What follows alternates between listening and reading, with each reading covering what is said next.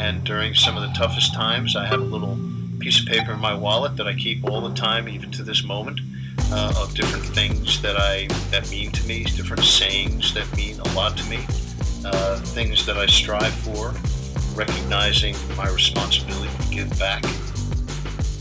Reoccurring mantra I got into in college where I would just say, I'm going to break the mold. 2 days after my second injury, my dad flew out to Indiana and we drove home. Went right up to my room, slept for a day, and then I woke up the next morning, I spray painted my wall, no quitting me. I remember, there is no quitting me, and I won't give up. The number one thing you gotta remember is you're transferring energy. And whatever energy you got is the energy the viewers are gonna have.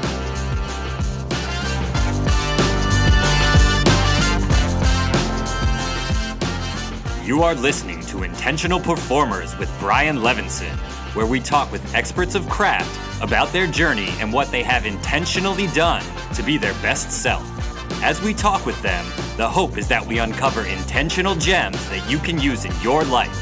Now, let's kick it over to Brian to introduce this week's guest.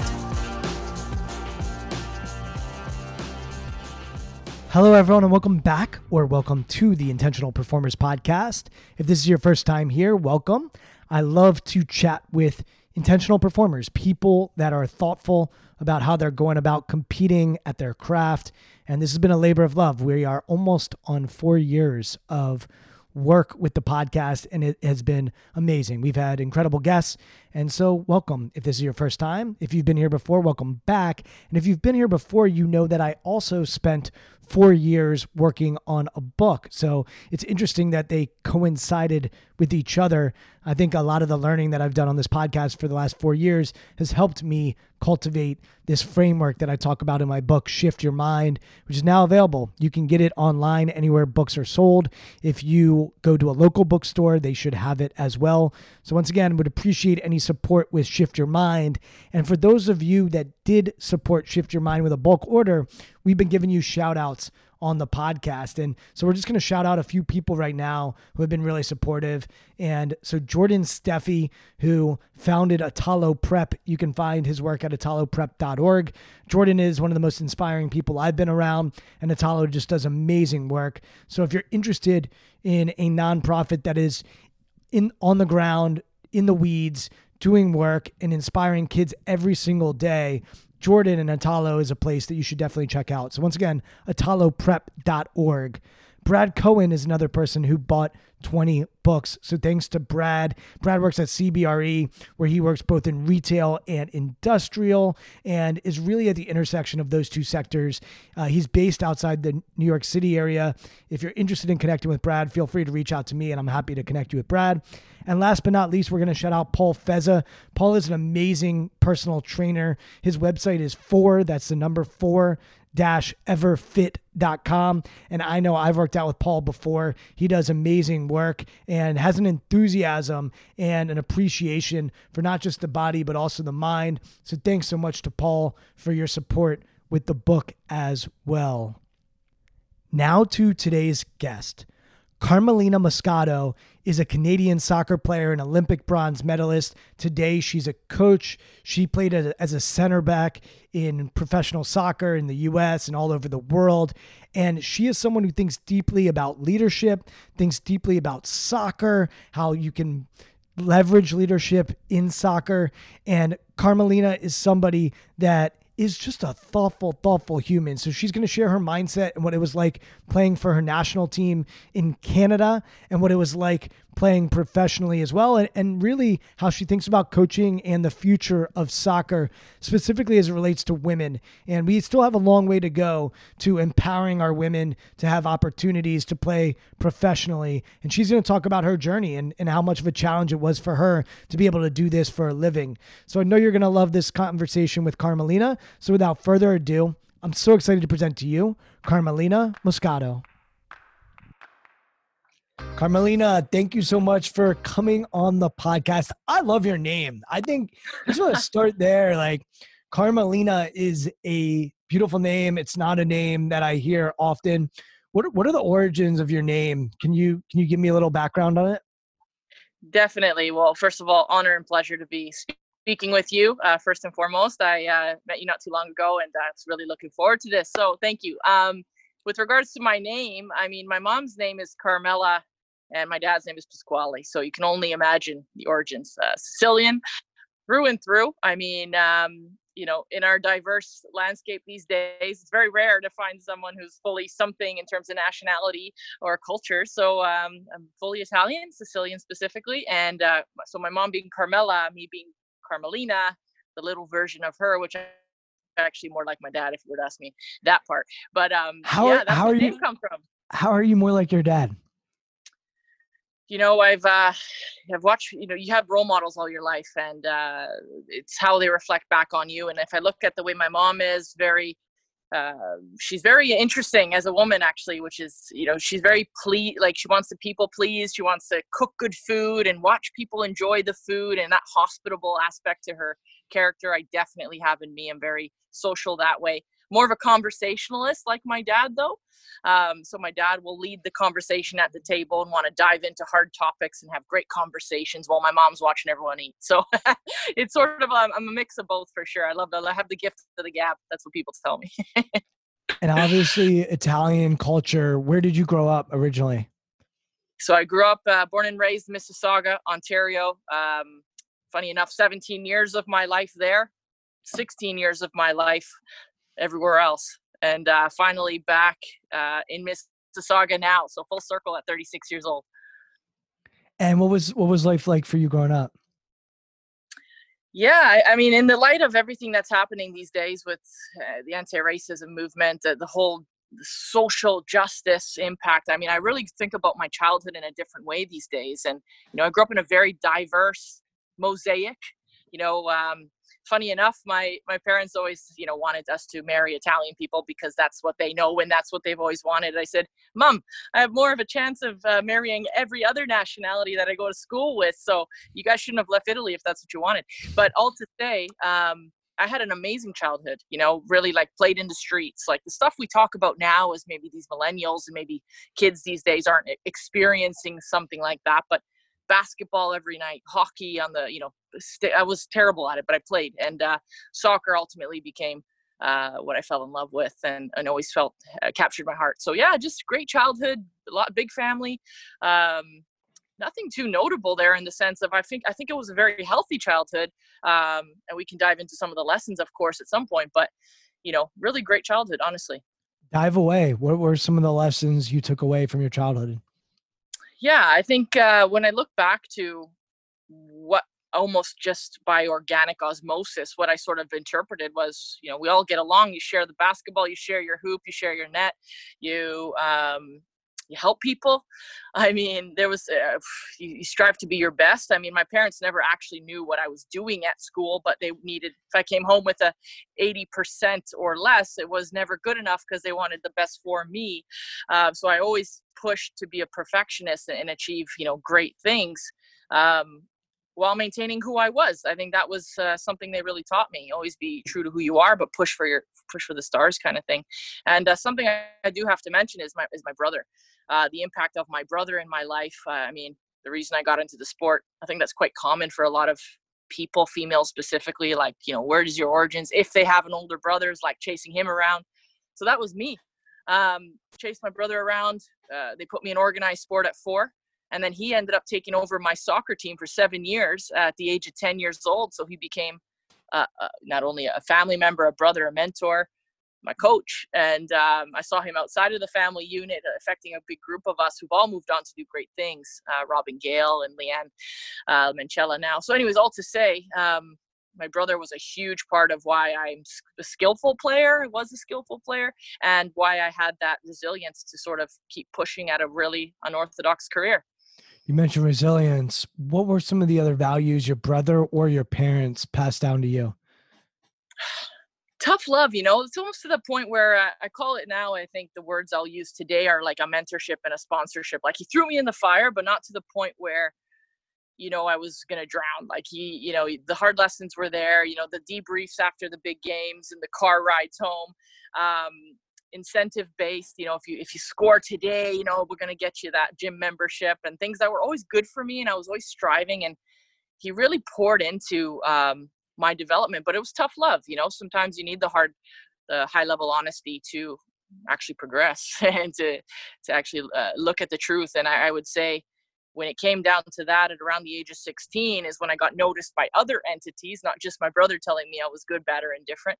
I made the provincial team and the youth national team. So as soon as I started to break away from the sort of family unit and be recognized by other coaches, high-level coaches, I started to realize I had a lot of skills that allowed me to progress that I'm continuing to use.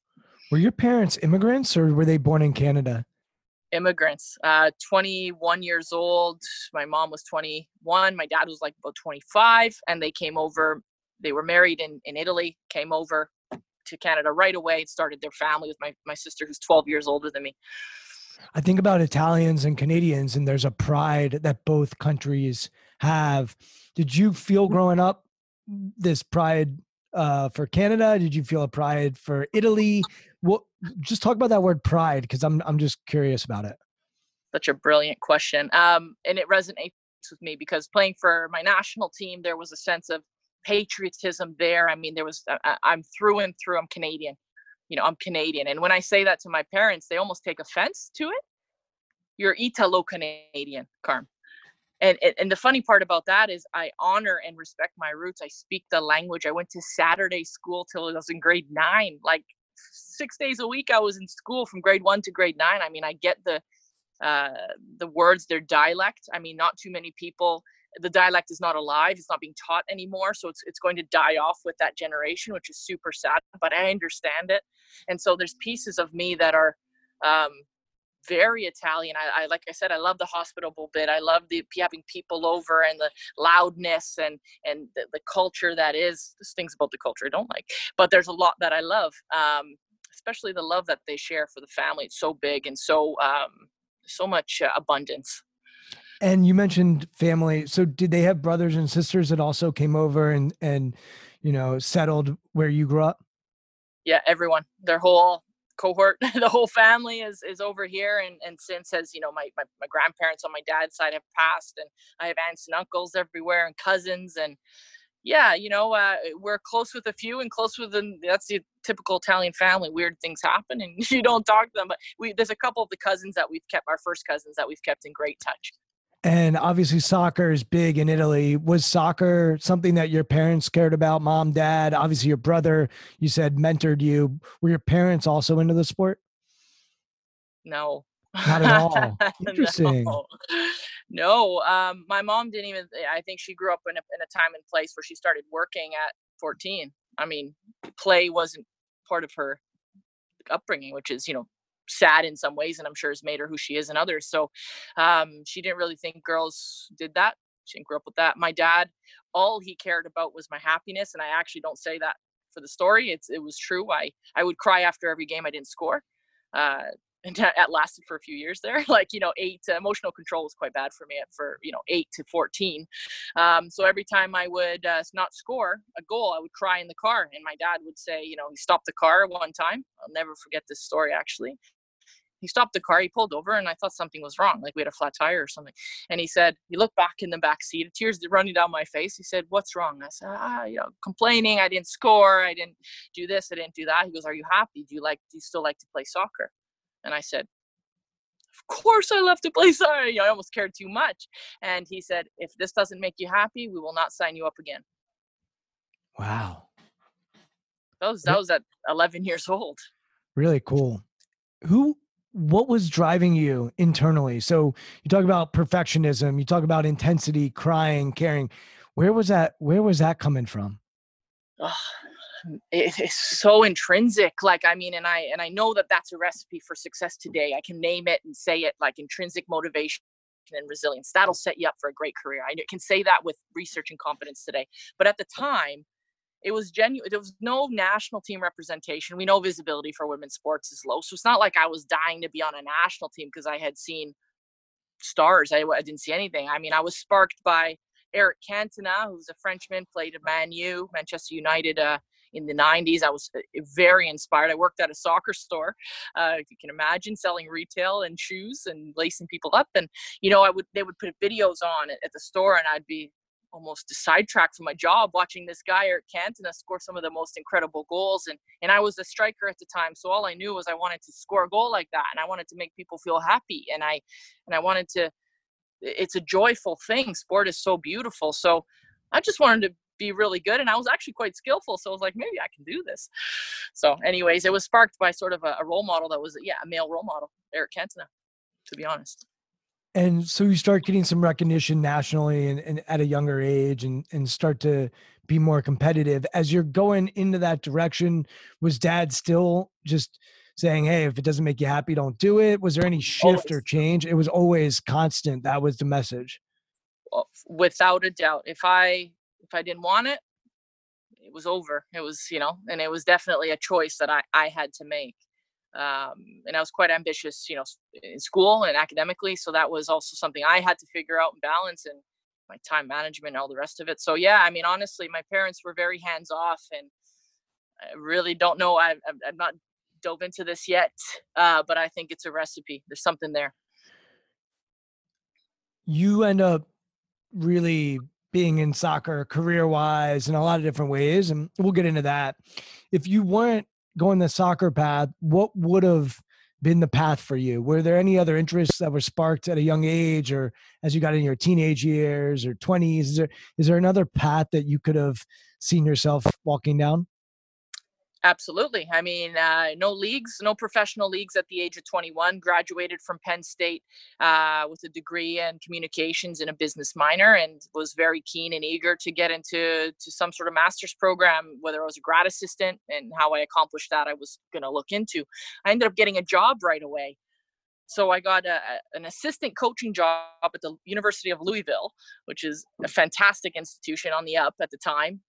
Rick Pitino and some unbelievable coaches there. And I just thought to myself, I mean, I got to take this. But in terms of what I was looking to study, was sort of the management side of sports management, business. Maybe I could be a GM, because I didn't really see my playing career or a playing career for females in general as a possibility. So I wanted to still be involved with pushing the sport forward. And, I never had the gender lens. I never thought to myself, I couldn't be a GM of a men's or male pro club. I just wanted to be the best, maybe GM. And that's where my mind was. So, but yeah, when the job came along, it set me off on a real big trajectory on a coaching path that really resonates and sticks today.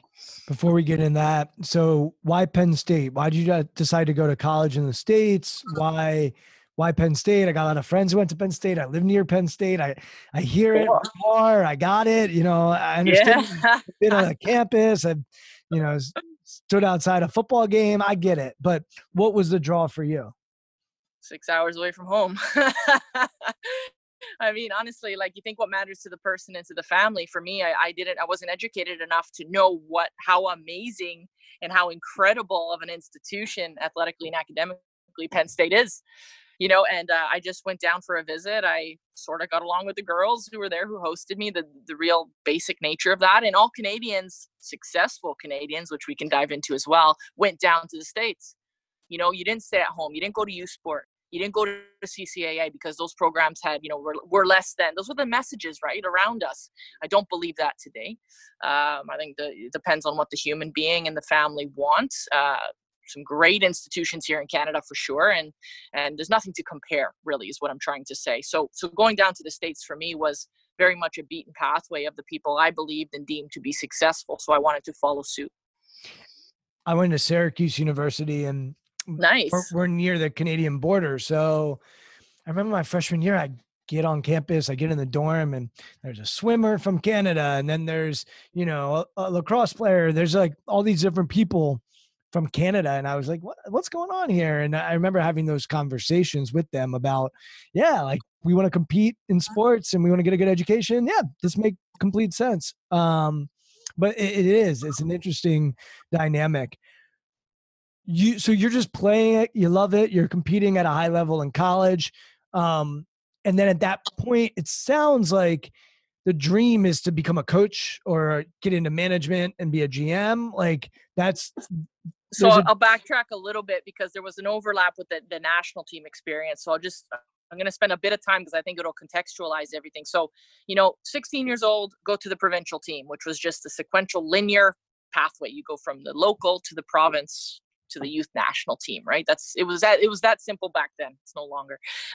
So as I went through the youth national team, I was a part of the first ever U19 World Cup. It wasn't even called World Cup. It was a World Championship for women.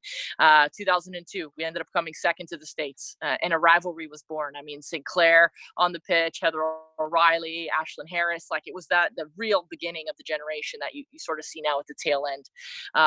20 years now, 2 decades worth of stars in that tournament. It was incredible. And 2002 Canada hosts. We play a final in front of 47,000 people. Unheard of youth, women's, girls tournament, like crazy stuff. I go to Penn State. I was 3 weeks late for preseason because the tournaments overlapped. I missed preseason freshman year. Wasn't easy. Go through my whole career at Penn State. Junior year, get cut from the full national team because I had made it to the full national team during that whole period of time in 2 years, and was told I was going to be the next best midfielder in the world. And this coach, Evan Pellerud, was a big fan of mine early on. And he played a very direct style of football, which sort of detrained my skills, if that makes sense. I was a midfielder, sort of the ball going over my head and back over my head. So I became very proficient at intervals, but released from the program at 19 years old, told I would never make it at the next level for various reasons. So the high and the low within a teenage year period was excruciating. It was painful, right? I mean, to go through that sort of high and low, told I wasn't going to really go anywhere in the sport by a World Cup winner championship coach, Norway, 1995. So you believe him. I mean, okay, well, he knows. Can you? Yeah. What was your response when you're hearing that feedback? You're not good enough to play at this level. What was your response? Can you go there? Do you remember? Absolutely. I mean, I felt, they started integrating me back into with the younger players. So that was a bit humiliating. Like, oh, she needs to maybe train up a bit or whatever. And, you're in college, you're going through a million different things. And it's like, as an individual, as a person, and maybe I was, you're changing, you're growing. Don't have the support. Didn't even know I needed support, but I probably did.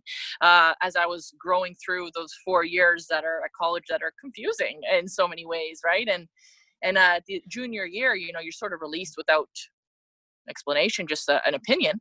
It's not like I got an action plan, saying, here's your individual development plan. Come back and see us in a few years. It was very definitive. So it felt it's like a breakup. It felt very harsh. So I believed it. I was just like, yep, I guess that's it for me. Yep. Job done. 21 years old, move on. But as you know, I mean, I had a resurrection at 25. So, but wait, but it's move on. It wasn't like, F you, I'll show you, you're wrong. Like, take me there. Cause I'm not really getting to like inside what your response is. I'd like to know like your psychology and if there was emotion. I mean, this was a big deal. You were on this path, this trajectory, you're kicking ass and taking names, and then bloop, you're cut. 100%. I mean, listen, I would be lying if I said it wasn't. I went to my summers were spent with a W League team called Ottawa Fury, and we had a lot of fun, if you know what I mean. Lots of partying and those kinds of things, and you find a way to get out your frustrations. Figuring out who you are, identity at the time. So very confusing. Like, don't get me wrong, like really, really definitely hard time. And I really ended up throwing in the towel because the pathway for a woman playing sports at that time wasn't obvious. I had maybe 2 friends that went over to Europe to sort of try a second division league. It was nothing at the time. We're talking 2006. And we know how the game has just taken up unbelievable strides in the last 5 years. But at the time, honestly, it wasn't worth the risk. It was too unknown, definitely not a beaten pathway. So I could have played soccer for free every summer for 3 months. That's not enough to give up a job offer and to make ends meet and to be independent and do all that stuff. So but when you got cut, so it wasn't all, it sounds like it wasn't all that devastating because like, all right, that door is now closed. It's not like there's another door for me to go down or pursue. Hold on. You just sort of take your your lunch pail and you go on and sort of move on with a lot of pain.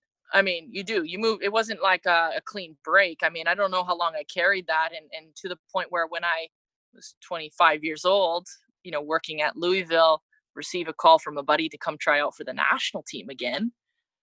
New coach in town, and she's Italian, and she would love your style of play and all the rest of it. You need to come back, Carm. I mean, the first reaction was like an F you, to be fair. I don't know if you know Carly Lloyd, but in like studying Carly's story, there are these moments she gets cut from a team and she has to sort of decide like, how much do I really want to move forward and pursue this? And yes, it is an interesting, I never thought about this till right now. Cause other sports, especially men in sports, it's like, okay, you're cut from the national team, but you're going to take that and you're going to pour it into your pro team. Even no, not an option. Like I've even been with Major League Soccer players. It's like they're cut from the U.S. national team. Now they go back to the MLS and they can pour the rejection or the intensity of that feeling into, I'm going to get better so that I can get back to that level. Or even like pro basketball players that get cut from an NBA team. It's like, okay, well now I'm going to go to Europe and then I'm going to work my way back. This is maybe a sort of male privilege thing that I hadn't even really conceptualized. Like you're cut from the highest level that you could have played at. And there really there was no alternative. No, there wasn't. And honestly, and I'll tell you the timeline as well with regards to the context of 2006. You had WUSA that was completely, such a groundbreaking experience. The best players in the world played in that league, but it was short-lived for reasons that are, again, business and all the rest of it. It just folded. Then you have the resurrection of a second iteration of a pro league in the States. Again, Canada still till this day does not have a professional league, but in the States, it was the WPSL or WPS, excuse me, the Women's Pro Soccer League. And that came in 2009. So there was a dead period, exactly the time I was at Louisville. So the WPS clearly became intriguing for me again, which could have probably a little bit subconsciously anyway, was part of the reason I started retraining, which we can get into now at 25, to try making my national team again, to see where that would go.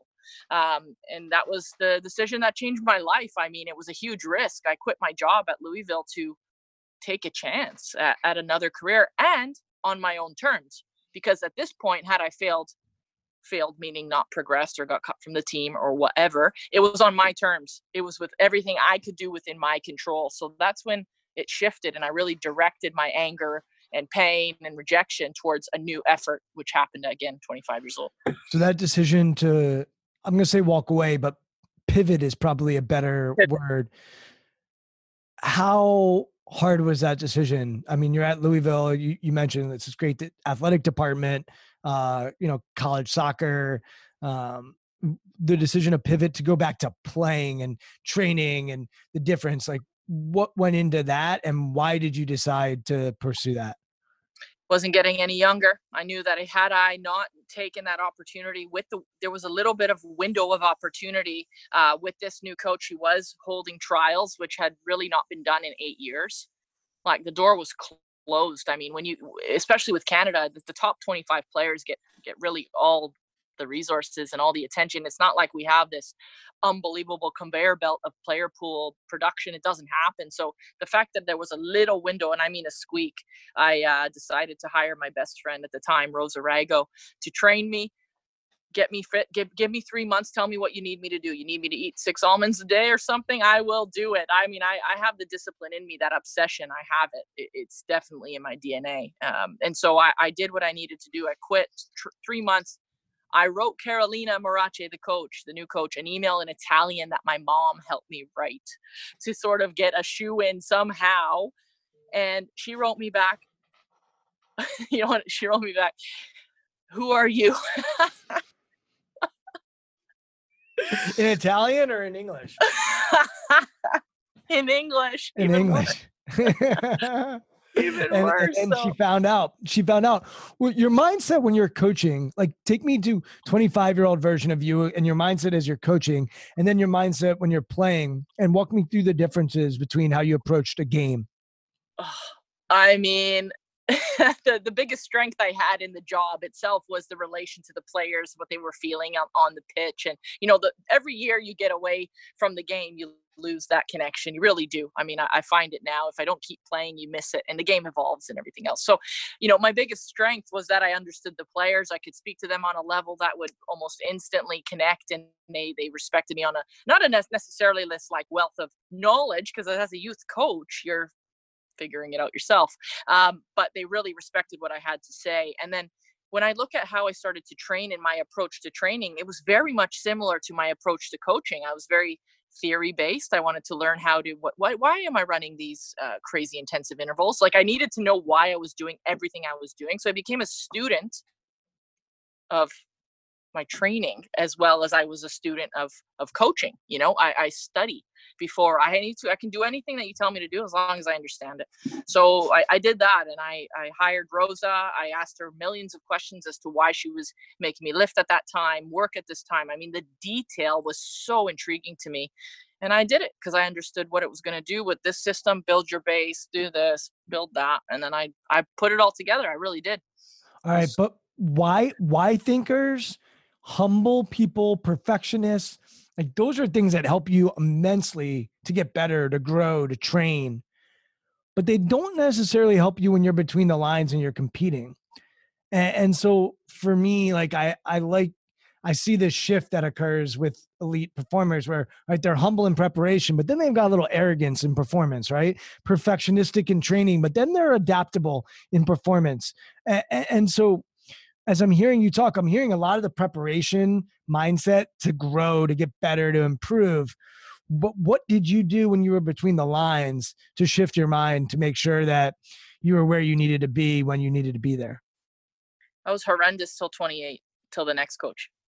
I was horrendous. So to your point, I mean, maybe highly predictable in the way that I'm describing that journey, 25 to 28 for me was volatile mentally. I mean, just didn't know how to control the emotion part. So the bit of my past had crept in because I never really dealt or had tools to handle and the pressures at the highest level. So fast forward 3 years, to cut a long story short, made the team, stalwart, like continued to, I was a leader on the group in the group. And then by 28, after a terrible World Cup as a collective, as a country, John Herdman, who is going to probably dominate the rest of this podcast, was the reason I ended up understanding the brain and becoming that meticulous, prepared human being to an actual performer. Happened very late in my career, 28. Talk about John. Give us some background on who he is and how you all work together and what that looked like. So John Herdman he has an incredible background. He took the New Zealand women's national team from a group of 16-year-old girls to sort of preparing women for World Cups. He saw an opportunity after that 2011 World Cup where Canada came dead last in a World Cup in Germany. An opening after that occurred, and he applied for the position and got the job. And he had 9 months between a dead last performance, worst ever in Canadian history, and the 2012 London Olympic Games. So this is going to be the interesting part for the context here. And John took a group of really broken women, and I mean broken by the sense of failure and shame because we had done so poorly for Canada, got humiliated by France 4-0 in one of the games. And just one of those tournaments, you never forget it. It was definitely a scar, but what you do with that was something that we needed to transform and reshift our focus. So he set our sights the past was about repairing the relationships internally. He set a new vision for the national team. It was about seeing our flag rise. It was about playing for Canada, getting back to the essence of why all of us gave up our entire lives to play for Canada, because we did. And he brought a group of women together and taught us a bunch of tools. I mean, I'm sure you're aware of Kerry Evans, New Zealand All Blacks, forensic psychologist and mental performance coach. He was with our team in 2012, and we couldn't afford him as a program, so he only worked with the 6 core players in that Olympic team. And those players were meant to obviously guide and anchor the team into performance, one of which was my center back partner, who got injured in the first game of the tournament, so no longer could play. And I'm sort of veering here, but all to say, we learned a lot of incredible tools, breathing techniques, grounding techniques, scripting, reframing, that set us up for ultimate success. And I would argue to say that that's the reason that whole graduating class is still doing amazing things.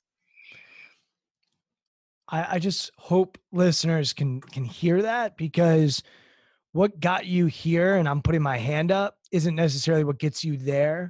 And when I see elite athletes, a lot of times what gets them to a Division I level or even a pro level, it's often that preparation mindset. And oftentimes they don't cultivate what I call the performance mindset, and the things that it sounds like he worked with you on: breathing, being grounded in the present, using your self-talk to reframe and make sure that you're being useful in how you're talking to yourself. Those are and the others, right. And communicating externally with others as well that's the difference. That's the margin for a lot of people. And that's why you hear pros say it's all mental. Well, it's not all mental, but you get to a level and your ability to execute on your performance becomes more mental. Getting there is a lot of physical and technical and all that good stuff. But the unlocking of the potential is where the mind really plays a role. Spot on. I mean, I would also add that it's the culture that he shifted, right? Culture is everything. And to the point where I'm really diving deeply these days into the 4-corner approach and all the rest of it. Like, culture is everything. It underpins every behavior, every decision that you're willing or not willing to do for the group and the service leadership and the things that take people and create great experiences, like things that have never been done, because we were not meant to be on a podium. Like 9 months later, we have a bronze medal around our neck. We're a call away from being in a gold medal match in that epic US final semifinal back then too. Like, so much. We're a second away from being in a gold medal match, and it was literally nothing physically changed about us. Yes, we maybe ran different. Who cares about that stuff? It wasn't that. It wasn't that. You mentioned leadership and communication. What were some things that you noticed with that team that was special when it came to leadership and communication? We learned how. We learned how. And what I mean by that, I mean, I can give an example for people who maybe haven't played the sport or people who have. I mean, I'll give you a specific example. There's a center, I'm a center back. Okay. I play in the back line. I'm defending the last line of defense. And I have a midfielder in front of me, a lone defensive midfielder. If I say to her, hey, man on, or person coming, or whatever you say, we say man on. She's like looking like a 360, like an owl. Where? Desi, right shoulder. Very specific, impactful, tactically connected information. And I mean, with that urgency that changes behavior, like what's the point of communicating? To positively impact the other person, that they receive it well. So you ask them how they prefer it. I grew up my whole life being annoying, I'm sure, to people, like, kind of leading by what I thought to be good leadership, which was noise. I had to tell my goalkeeper behind me, oftentimes, all of them, I don't need you to speak there. That's my job. Thanks. Good. Clear, concise, competency. So we all were better for it, right?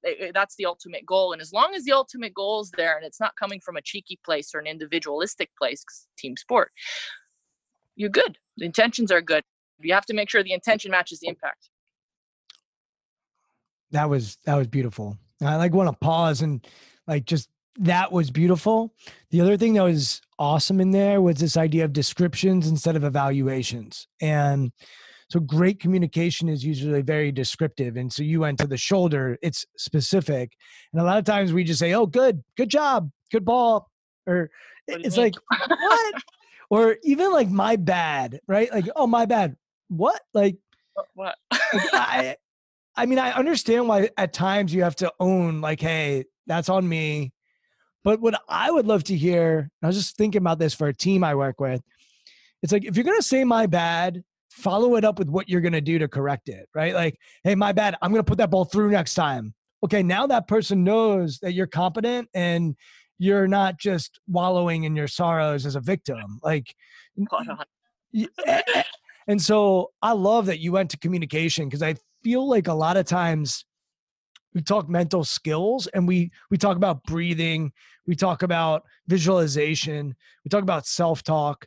And you said to me, even you said external, you said with each other. And I think sometimes we miss that connection because you keep saying it's a team sport. I even probably have a bias toward let's get the individual right. But great championship teams, they know how to communicate with each other without taking things personally and being very descriptive. Yeah. So. And that happened a lot for us. So we had this culture, like John Herdman brought the grow culture, and we had a grow room, and everyone, what the heck's a grow room? It's a place with computers where they upload your footage, and sometimes really targeted footage. And we would go in there as teammates, as units, as individuals. And every single day was part of the performance culture, is to go in and review your footage. What was the goal of the session? Did you achieve it? What could you do differently? And that became something that was just, we craved it by the end. Cringy at first, because you're watching yourself like literally fail on camera and you're embarrassed. But then you go from that sort of individualistic to, nope, there is a center back on this team that needs to execute X. And if I am not that center back, I need to learn why, because, we had high targets, 90% pass completion. And if you don't, guess what? You're actually letting the whole team down. Like the person in that position needs to be able to do these things. So we had some real great targets to understand what excellence meant per position, which took away the personalization. It was no longer the Evan Pellerud or the Carolina era where I was told it was somebody's opinion of me. It was no. There's a center back in this squad that needs to do this for the team. The whole thing shifted. It was brilliant. It was like mind blowing. And it seems so normal now because we've gone through it, but I don't know how many people train like that. I mean, I honestly don't know. Culture, every organization has a culture. And that's why the word gets played out. It's because we have good culture, we have bad culture, we have fearful culture, we have fearless culture. Like, we all have a culture. And I think the best cultures are very intentional with the language that they use. So a grow room, like just calling it a grow room, is all it the underpinning of that is we want to grow, get better, learn, develop. Like, they could call that the room of truth. They could call that the shame room. Like, totally. There's options. And so language to me is so important. And when you listen to culture and you try to identify culture, just listen to the language. Listen to people when they're interviewed and what are the words that they're using. And what you'll find with great cultures is there's usually a vocabulary that they have that the group is using and that they understand what those words mean. Like, they know actually the definitions of those words. And so culture is about behavior, but it's also about language. And as I'm hearing you describe the team, I'm hearing, yes, we behaved a certain way and we had language and we had a system that we knew what it was to be a center back and what was being asked of us. And it was clear. Very clear. Yep. The role clarity was clear. Awesome. All right. So from 28 on, you felt like you had some things started to click as far as preparation and performance. What were some of your routines the day of a game? What would you do to get yourself ready mentally, physically, emotionally, spiritually? We haven't really talked about spiritual. And as an Italian, I'm curious if there was a religious framework that you grew up with and if that still is something that's a part of you. So feel free to go into any of that. I know I just asked a very loaded question, but routine is routine on game day. And then I'm also curious about spirituality. Yeah, fantastic. And I think I'll address sort of both as we go, because when I look at my game day, I went from the crazy person with a lot of energy dancing with the group that did that in the locker room, getting those nerves out, to the one who was by myself listening to meditation music. Like, I literally transformed, and that silence was what I needed, craved, and knew was the key to my success by the end of almost everything happened a little too late. I almost wanted those early 20s back, but that's okay. That's pretty typical though. Those early 20s, you need that energy. You need that. Like, I laugh when vets like 30 and older, they always are like, oh, if I knew this when I'm like, no, you probably wouldn't play with that fearlessness, that recklessness. Like you have to, there's all of it is a progression. Now there are 22, 23-year-olds that are able to combine both, but you've had a pretty awesome career. I wouldn't go there. Anyway, go on. That's true. No, thank you for that. I appreciate that comment for sure. Yeah. So for me, it was about, we sort of called it the fundies. I mean, just whatever fundamentals, making sure your movement, your mobility every day, your sleeping was what you needed it to be. So everyone was unique that way. For me, it was about 7 hours really, if I really got it down, knowing what I needed to eat. So even an amazing part of my Olympic journey was understanding I was eating about half of the carbs that I actually needed, because I never sat down to calculate that.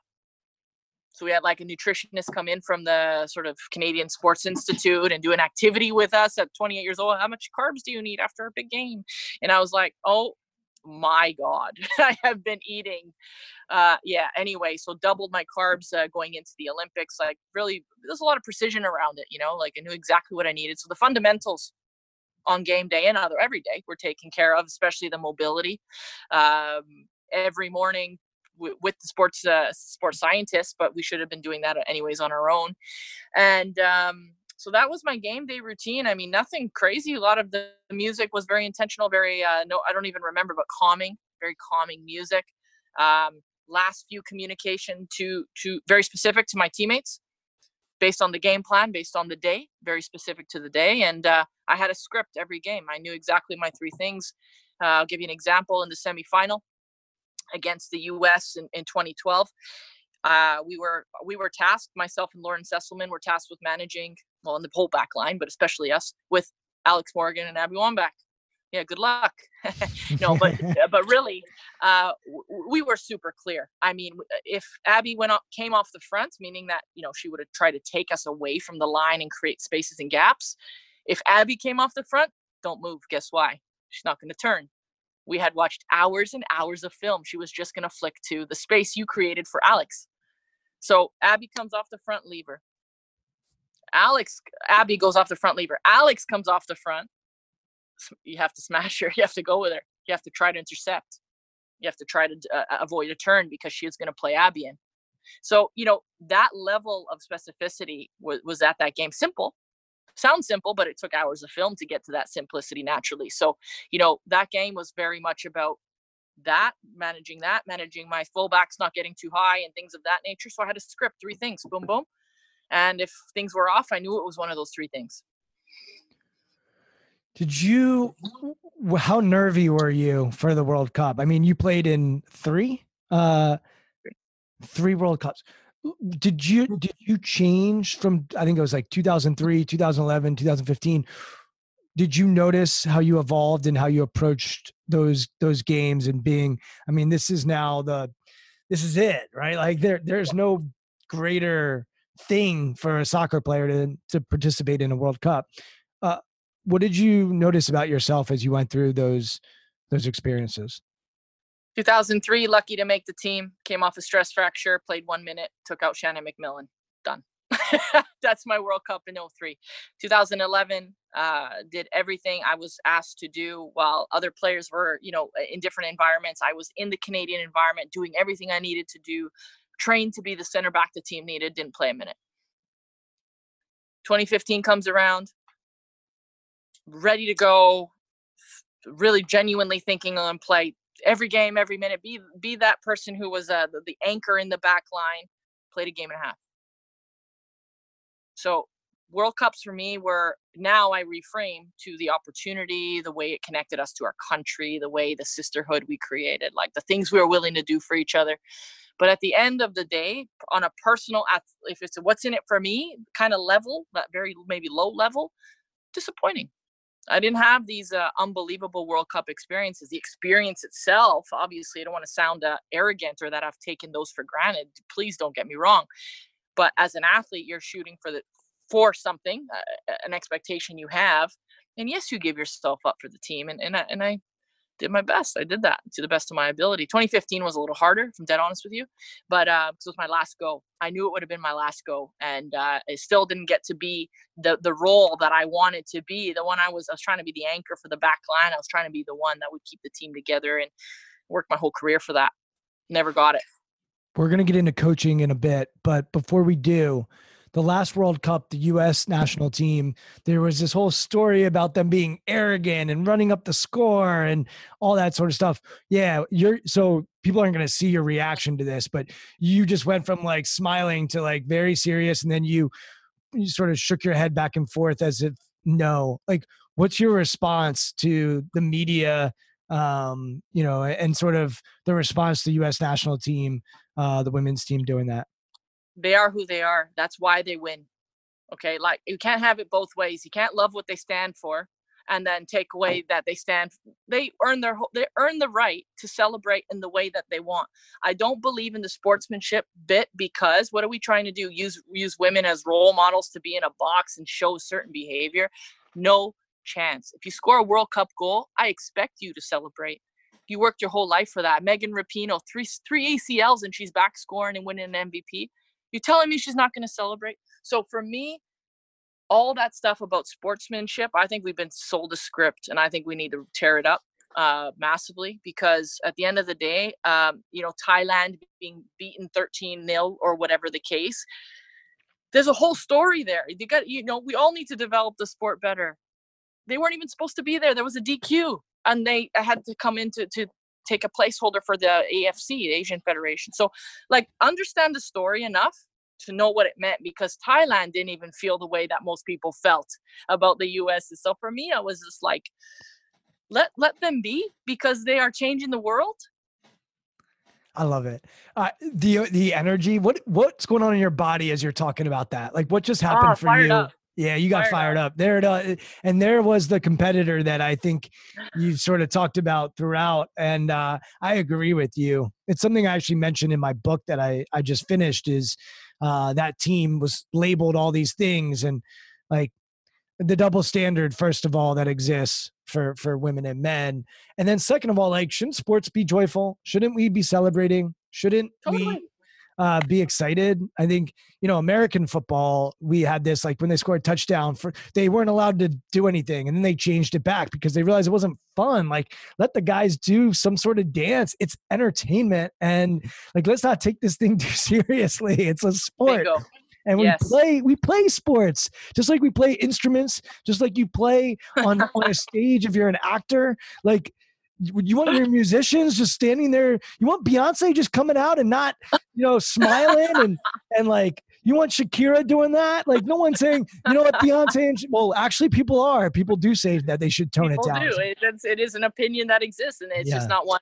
Obviously, we both, share. We don't share that opinion, but I just see it as this totally different if it's targeted towards Thailand in some way. It was so not. It was just the general, to your point, excitement and joyfulness of goal celebrations, which is the whole point, isn't it? And you want your 10-year-old to not do that? Okay, let's talk about 10-year-olds and how we can act. And, and by the way, you can celebrate the goal and then still shake the hands of the teammate the next, at the end of the game. That's exactly right. So, as long as it's not targeted or malicious, which I never perceived it to be. No. Okay, cool. I was curious to get your thoughts on that. Talk to me about coaching. Let's start winding down as we talk about your experience as a coach, because you did play professionally all over the world and had some probably pretty cool experiences as a player, but also as a coach. So talk about your experience as a coach and what that's been like. And have you changed how you think about coaching from the time you were 25 till now? Just give me some of your insights on coaching. Yeah, big time. I mean, so the story continues with John. Retired in 2016. He hired me, myself and Rian Wilkinson, right away to enter something called Elite Player, Elite Coach Mentorship Program. So he had targeted me because near the end of my career, I had become maybe what I was at the beginning, what you said earlier, the overthinker. I was, maybe less in my instincts, more in my brain. And so we always talked about that, you're thinking more like a coach, Carm, let go of that. You got to be a player. And I sort of was having trouble with that near the end. I was trying to maybe control too much, and probably dive into that another time. But all to say, moving on, he gave me not only a mentorship, but a sponsorship. He hired me to work with youth national teams. I had about, maybe 5 different roles, but all in the spirit of learning. And that lasted 1 year until he had actually moved on to the men's national team, which is sort of unheard of and precedent setting. I mean, never been done. Women's coach going to men's in the same organization. So I was very grateful for that year because I was thrown into the fire. And what I mean by that is given a big role, a regional manager of talent identification and development. I mean, young, in the eyes of others, obviously, experienced in one way, maybe not as a coach, and going in running model sessions and things where people are like, do you even know what a model session is? But really given that opportunity to succeed and to fail with that great support network, quarterly reviews and all, very, very well done. And then I went away after that as the opportunity sort of no longer existed. Things change, right? People move and things change. And I went to Australia for 1 year to take on a semi-professional team because I was like, well, what the heck does CARM think? Not Canada, not the national team, not that tactic. What the heck would CARM do with a bunch of players that I need to put into a successful formation and do a job?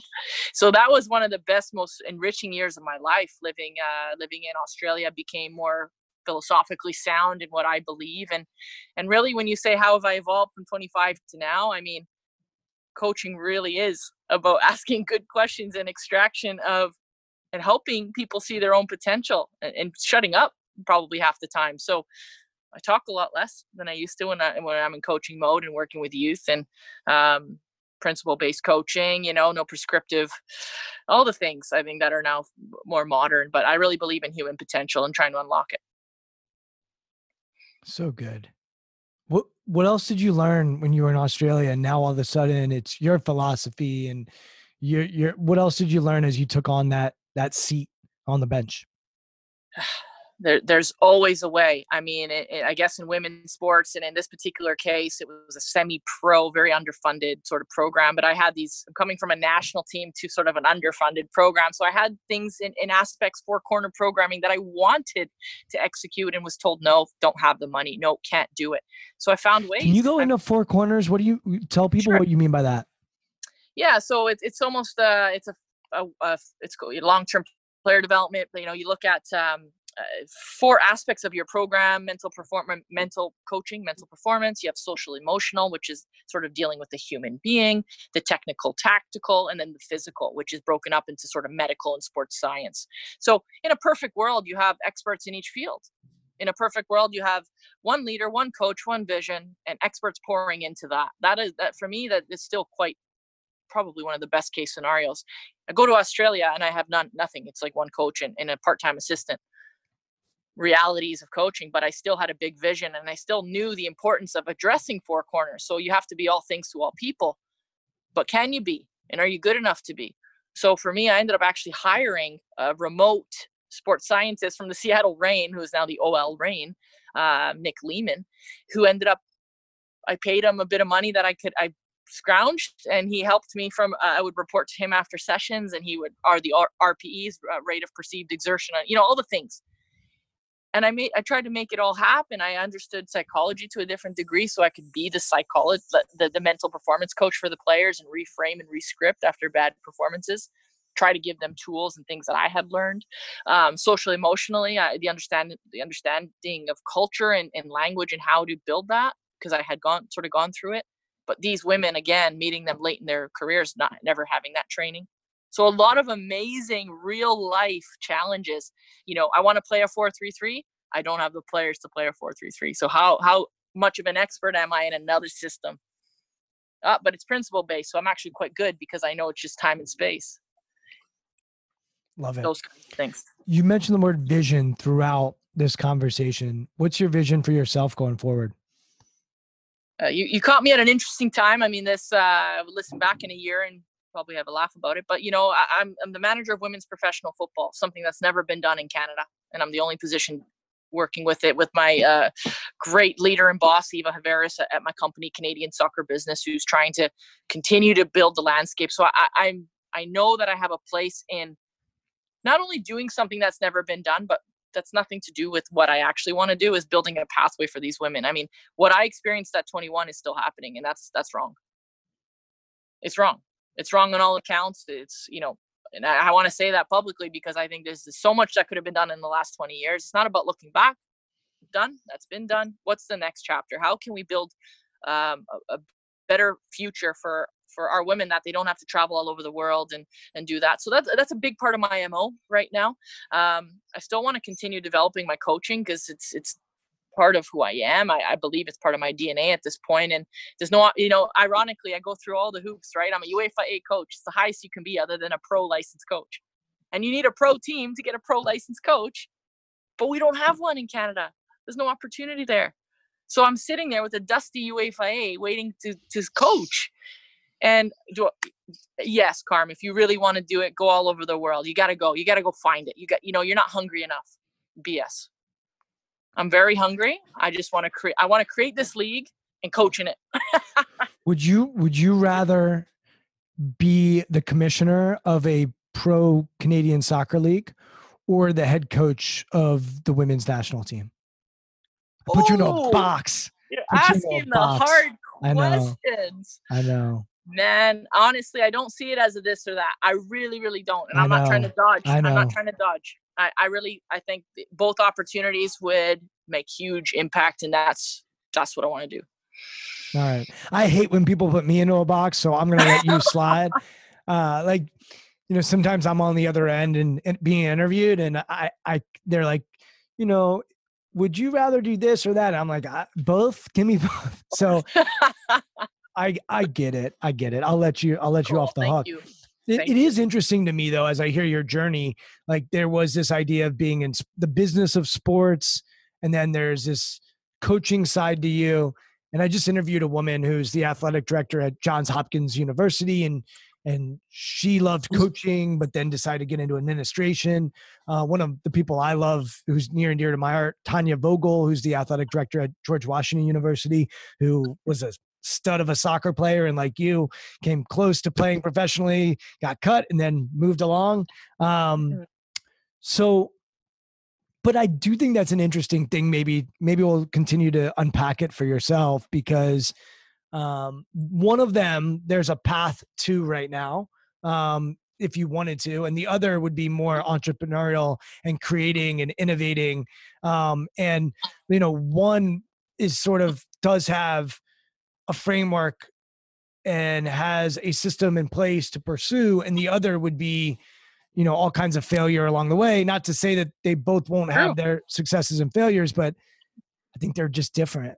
So, there's a part of me that feels that every day or week, month, year kind of thing that I'm not coaching, I feel that I'm getting rusty. Like, the game is moving on at an exponential rate. I mean, based on analysis and the way that we're able to sort of transform and understand coaches and communicate coaches' philosophies at the highest level. So everyone's stimulated and overstimulated, maybe. But all to say, I know the game is moving so fast. So there's this bit of me that's sort of guilty, right? Like, I'm missing hours on the grass, just raw hours where I can fail and have a great session and have a crappy session and do all of that. And so there's that must say something. I must be missing the field a little bit, for sure. It's 3 years from now, and there's a pro soccer league in Canada. What happened? What happened? We got our federation to continue to support that vision, or to start supporting that vision. We had the business arm commercializing it, and I'm coaching in it. How many teams are there? 8. Is it set up similar to the league in the US, NWSL, or different? Different. We have some airline monopolies. Like, travel's stupid. Like, it's so expensive. So we would have to divide our country into a few pieces and make it a little bit affordable, regional and event based, and it would be different and future proofed. I mean, we have to digitalize this thing. I mean, I have a lot to say about this. Like I said, this is what I do for a living now. So I see it very differently.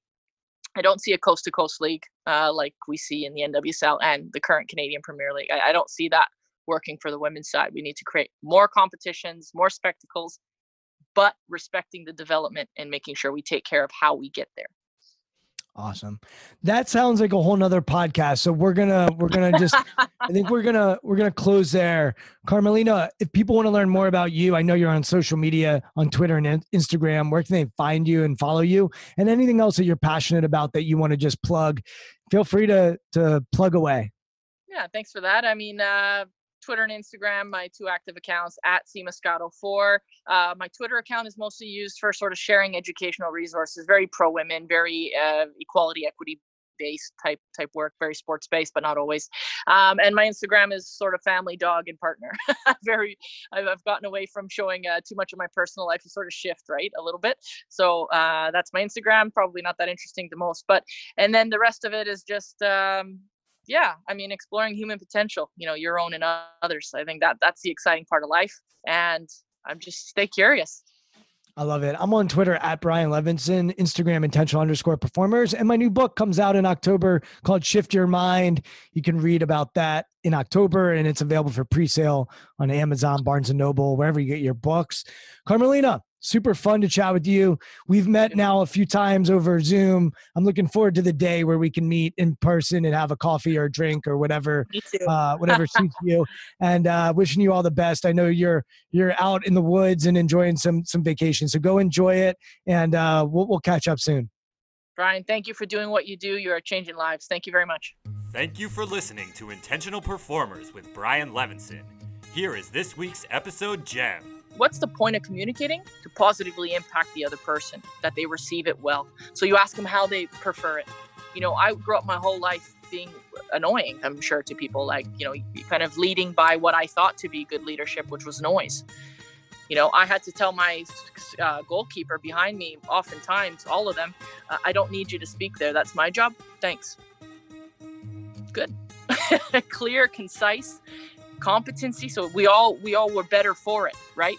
That's the ultimate goal. And as long as the ultimate goal is there and it's not coming from a cheeky place or an individualistic place, 'cause it's team sport, you're good. The intentions are good. You have to make sure the intention matches the impact.